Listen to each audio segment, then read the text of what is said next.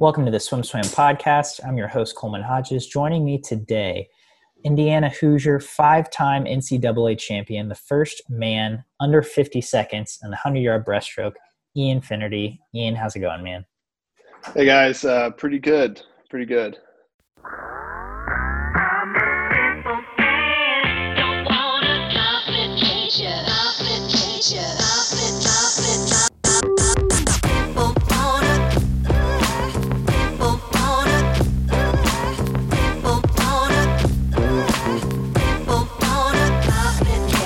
So let's get right into it on what's going on with you. You are in Turkey right now, correct? Yep. In Antalya, Turkey, which is it's a little bit south of Istanbul, out here with Energy Standard training and just enjoying life right now.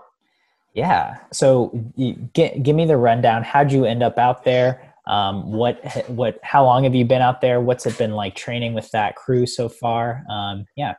Give me the deets. I guess to start, I was looking for a place to train, kind of during the mix of Corona with everything that was going on. And I looked at a lot of options, and I talked with my GM for DC Trident, Caitlin Sanino, and we talked about maybe trying to find a club with an ISL to train with.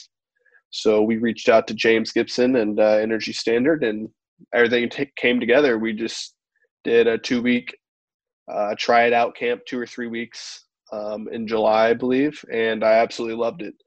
There was nothing not to like about it. The facilities, the training, the teammates, it was fabulous. So now I'm out here full time. So that's awesome to hear. In that trial period, those first 2 or 3 weeks, what did you enjoy about it so much? I think having a smaller group is one of the biggest things. It allows the coaches to get a lot of in-depth work with you, and at the collegiate level and with a lot of the collegiate teams, you don't really get that. And I mean, it makes sense. They have bigger rosters because they need them, but with these smaller professional teams, it allows you to have 2 or 3 coaches on deck with 9 or 10 swimmers, and that's fantastic in my opinion. So. Yeah. And then, I was going to say also, like, just having before ISL, like being at short course meters, getting to train long course meters and short course meters and swim with a lot of the European and international talent. That's been great as well. I think they really know what they're doing out here as far as long course goes. So. Yeah. I mean, that sounds great. And so you went out there in July and you've been out there since. Is that kind of, outside of the pool, has that been kind of a culture shift for you? You were born and bred in Indiana.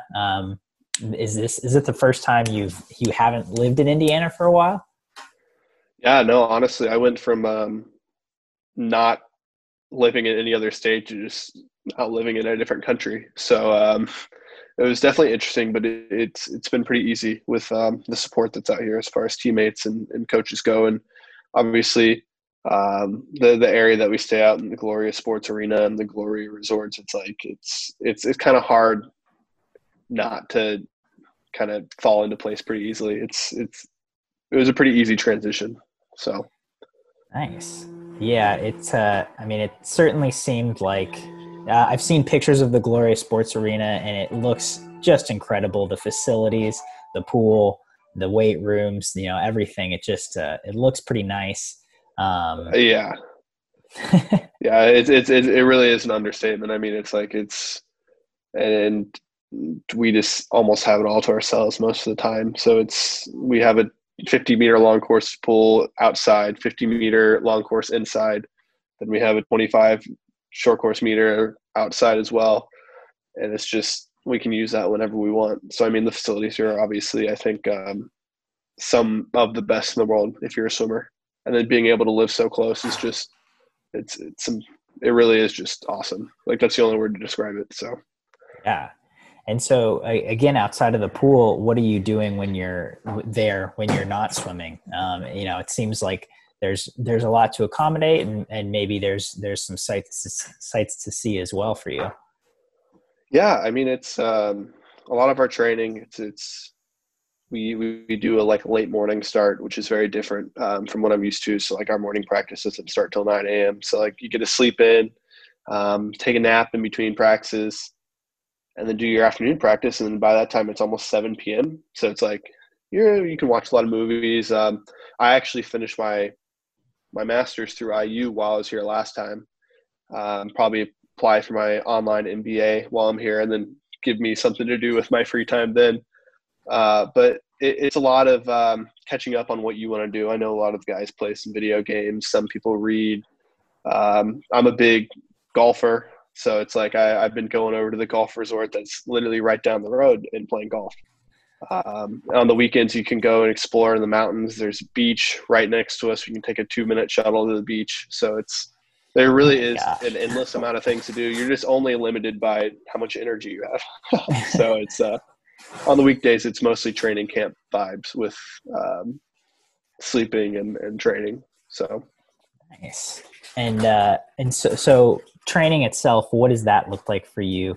Has that been a lot different than the kinds of work you were used to at IU, and who, in terms of your training partners, what have they been like to swim against so far? as far as the training goes, like it's a lot different. I think a lot of people know what Indiana does as far as training, and this is wildly different. It's very much technique and power focused. A lot of feel good swimming, as I call it, and I mean they've had such great success with it, and I'm already starting to see some of the success in practice. And then as training partners, I had Felipe Lima out here for a little bit. He's going to come back as well, I think, soon. And then Georgia Davis, she is a backstroker for Great Britain, so it matches up really well. I mean, our times are very similar in a lot of events, so being able to race her is great. And then as far as non-brushstrokers, I mean, it's always fun to step up on the blocks with Flo and Ben Proud, and then get my butt kicked, but I still get a race. So it's always a pleasure, no matter what stroke you're doing. Yeah, absolutely. I mean, again, first man under 50 seconds in the 100 breast, but also you were like 132, 200 free, 141, 200 IM or something. It's like you've got four really solid strokes. Yeah, yeah. So I kind of surprised him a little bit the first week, I think, with some of the freestyle aerobic sets that we did to get into things. And it's like, I'm not just a breaststroker, but probably won't ever do it in an actual race again. But it was fun in college. So Yeah, definitely. I'd like to get your, just get a few war stories from your perspective on your time in college. Heading into your junior NCAAs, I mean, I think it was pretty obvious you had that goal of breaking 50 seconds and being crowned the NCAA champion. How are you feeling heading into that meet? I was feeling pretty good. Um, at the time, we had assistant coach Mark Hill. He was at Michigan for a while and then came to IU, and I think I really owe a lot to him. He was sort of like a little hype man, and I was working a lot with him and Coley Sickles during that time. And my sprint felt very good, as poppy and as good as it ever did during college. So I was confident. I had already swam at the pool once, so that was nice as well. But I think the biggest factor that year was I was telling everybody like what I wanted to do, so I kind of had to back it up. I was telling Ray, I was telling Coley, I was telling all of them, like, I want to be under 50. I want to be under 50. And at that time, they were kind of like, well, you've never been under 51, I don't think, at that point. So they were like, well, we'll see about that. But I almost said it so much that I would have looked silly if I didn't do it. So I just remember that so vividly that year. Yeah. And I mean, that was such a historic moment. I vividly remember being there and watching that swim, and it's like, whoa, this super cool, a very cool barrier to break that no one to this day still has.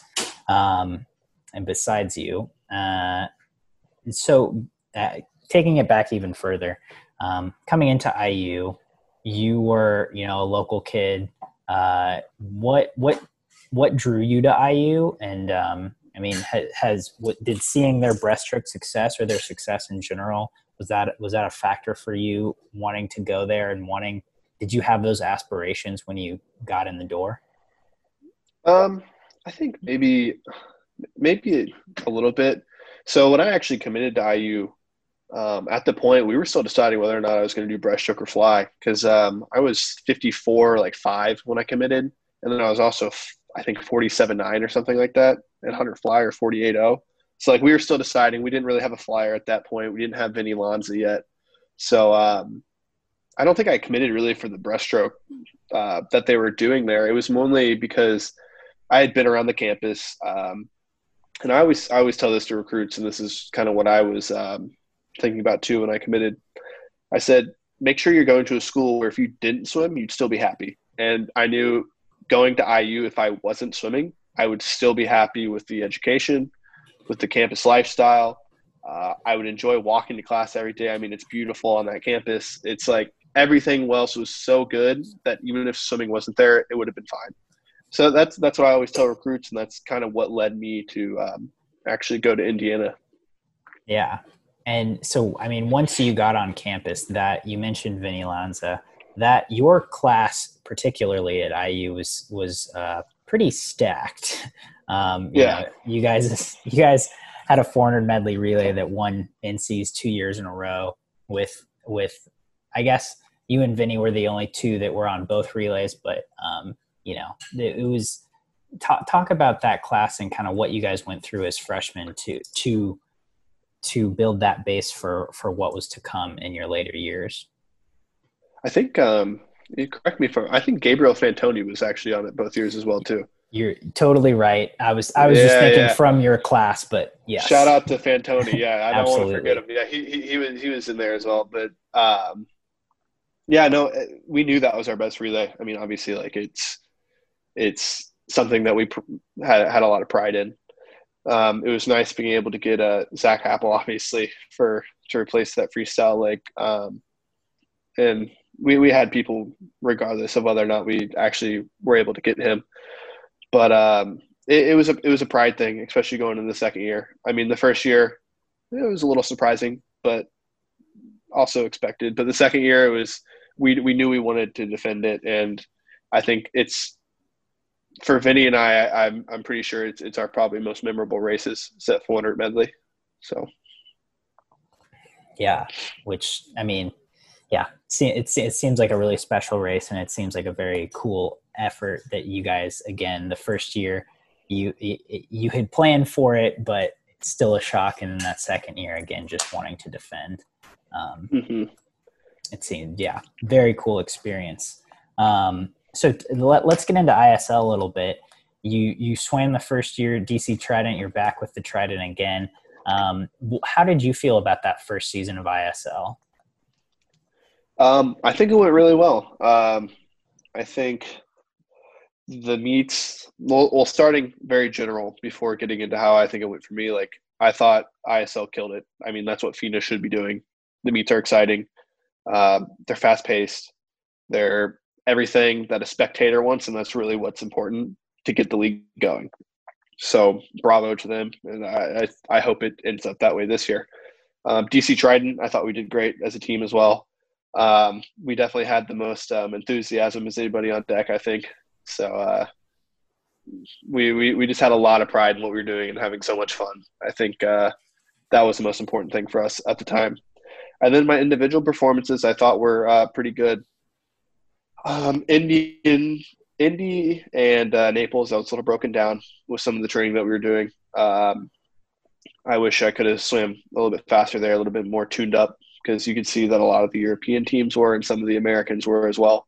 And then Maryland, I got to squeak some rest and a shave actually for that one.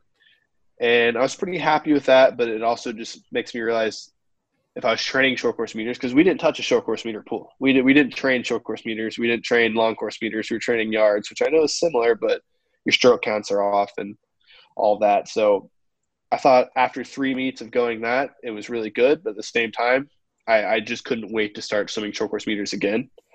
And I think I needed a little bit more power work and a little bit more speed work probably going into those meets as well. I think the training was a little off for the goals in the 100.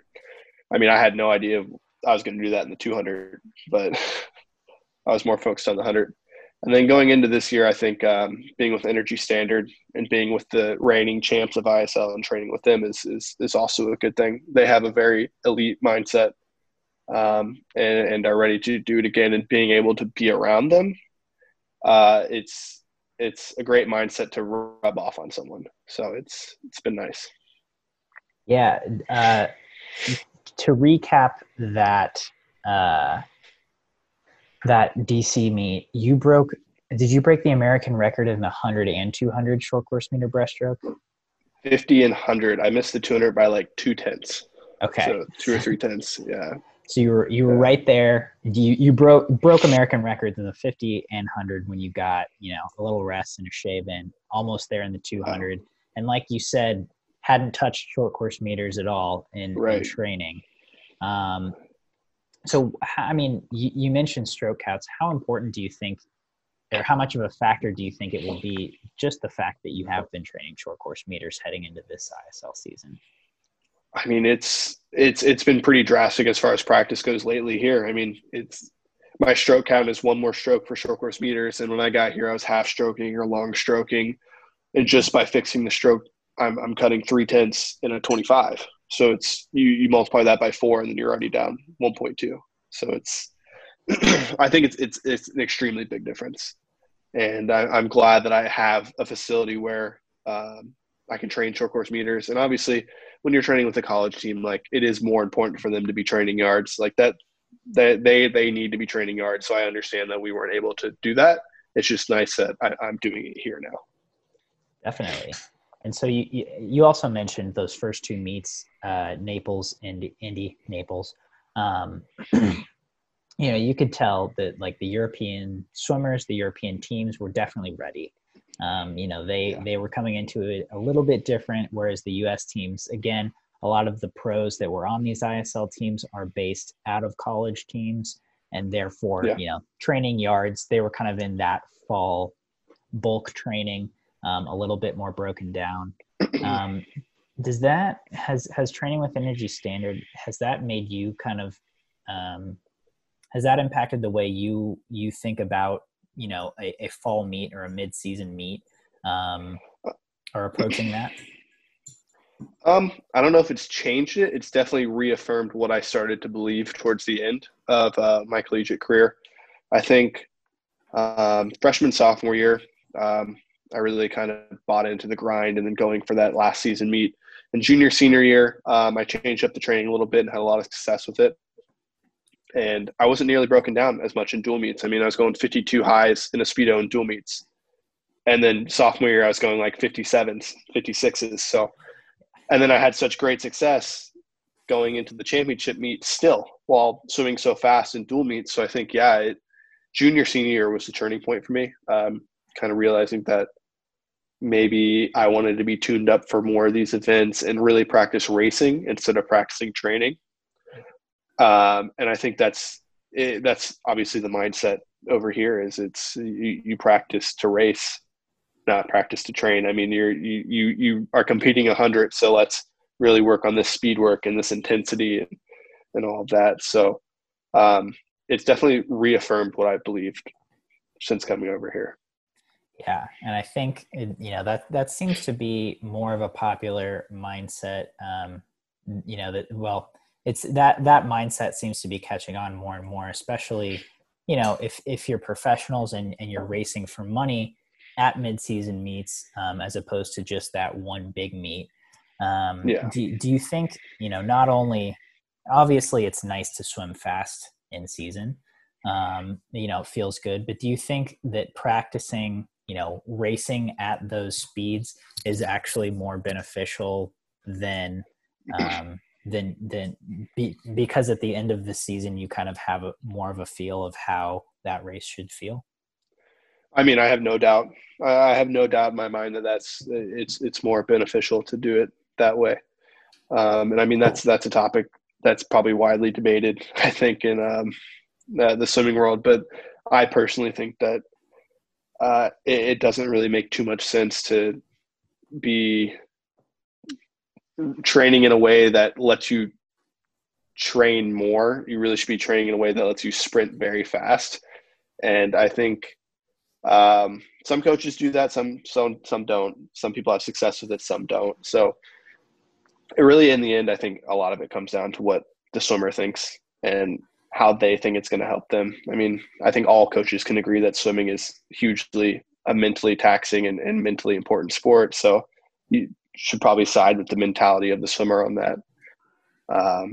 But I'm very happy with what I'm doing here, and I believe it's definitely the way forward as far as improvement.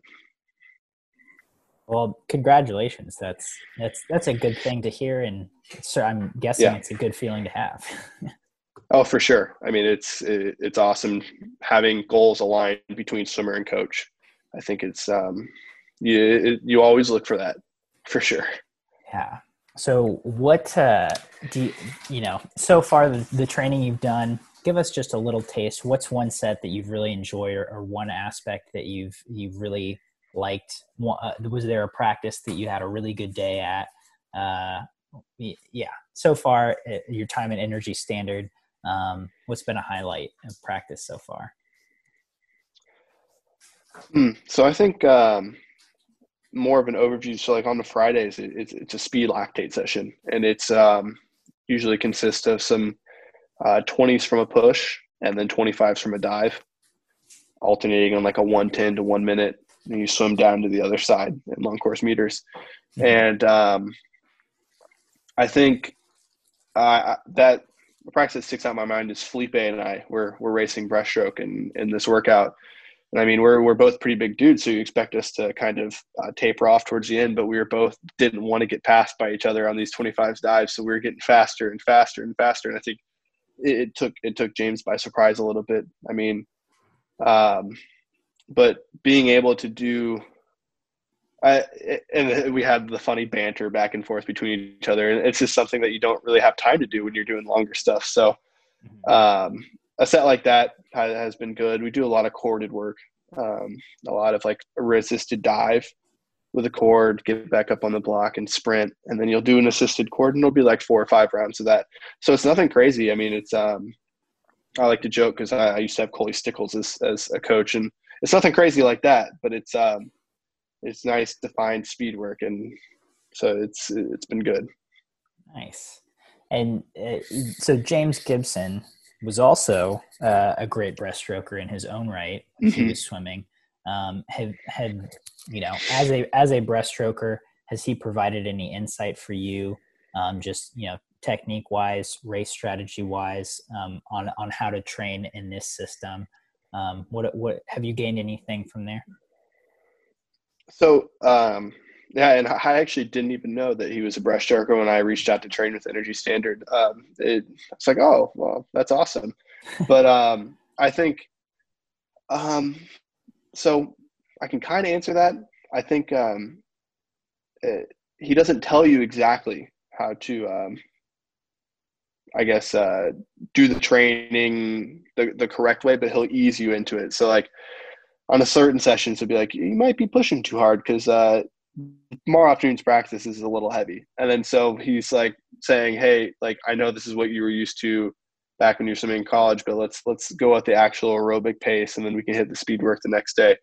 Um, and he also is able to see when my breaststroke is it's just not clicking. Like the rhythm's not there. I'm disconnected. And I think it takes a breaststroker to be able to recognize that. So he'll say, all right, let's switch to fly, let's switch to free. And I think some coaches wouldn't be able to see that, and it would just be a snowball effect where everything just looks horrible after 125 because you kept reinforcing this bad habit. So I think those two things have been very helpful, and I think he's kind of helped guide me into it. But at the same time, he's also said he doesn't want to change everything so drastically. I mean, I'm living in a new country. I've got new training. Let's not mess with like technique too much right now. Let's not mess with this. Let's isolate certain things and then change others. So Yeah, which again, it seems like a good balance, and yeah. that's pretty cool to hear. So to wrap things up, moving forward, heading into ISL, what are you looking to accomplish in these next few weeks? What are you excited about for season 2, especially with it being such a pretty drastically different format than season 1? Yeah, I mean, I definitely want to see where my training has gotten to me at this point. I mean, I think swimmers all around the world just want to race because it's this pandemic has really caused a lot of these meets just to end. I mean, I have no personal idea where I'll be at the meet. I have goal times that I want to go, but you can only put so much weight into them with everything that's happened so far. As far as a team, I definitely want DC to make the semis at in November. But I just want to see kind of all the speed work pay off, and kind of see where I'm at. I mean, I'm just ready for it to happen. I have no idea what will happen, but I'm ready for it to happen. So. Yeah, I think we can all agree with you on that. We don't know how it's going to look, but as swim fans, we just want it. We just want it to go. Right, and I think everybody's in the same boat, coaches, swimmers, and I haven't heard anybody that's been like, oh, I have to go to Budapest for 6-7 weeks. It's like, oh, we all want to be there. We all want to show the world like how we've been training, or just see where we're at compared to everybody. Nobody has any idea where anybody's at. So that's another thing. Usually you can look at these meet results and see where people are, but now nobody has any idea. So yeah. Well, Ian, thanks so much for taking the time. I know it's a little later there in Turkey, but I really appreciate it. Yeah, no problem. Thank you for having me on.